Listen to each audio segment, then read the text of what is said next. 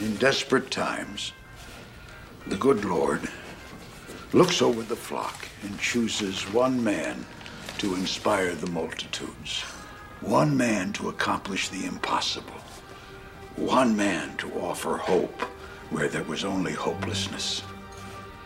And who are we to judge the wisdom of the Almighty? He chooses his servant to fit his plan. And when he chooses a servant from among the flock and gifts them with talents, it is a grave sin to bury them in the earth.